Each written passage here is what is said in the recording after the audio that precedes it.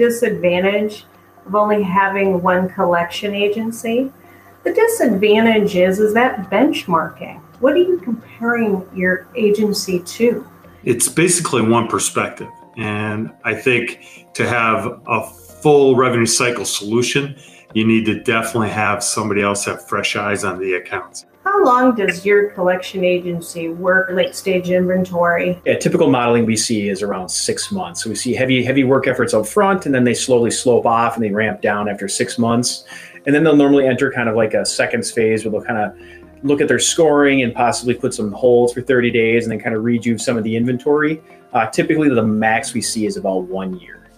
Obviously over time, the value of the accounts goes down, and obviously the longer it goes, the lower it goes as well. Eventually it gets to almost zero.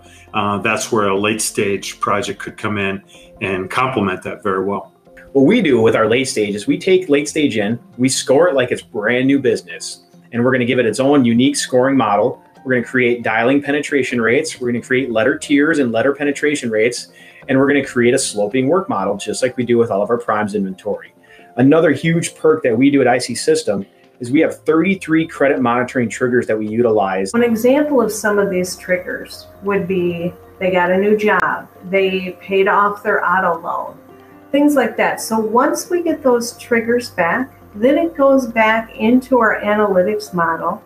It hits our system, which then gets passed to our call center command, and they create dialing campaigns that our PFAs then execute. So it's kind of a long-winded process, but it all happens in a day. Bottom line is the analytics team has a great strategy to put money back to your bottom lines. We have one client that we collected over $1 million for, and it was just revenue that was sitting on the books for years and years.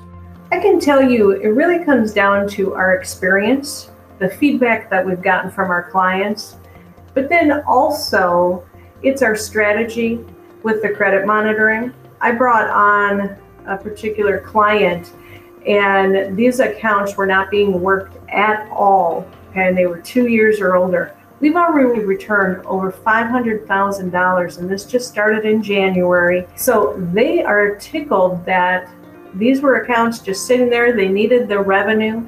And as things are really tight out there, this is a great revenue stream.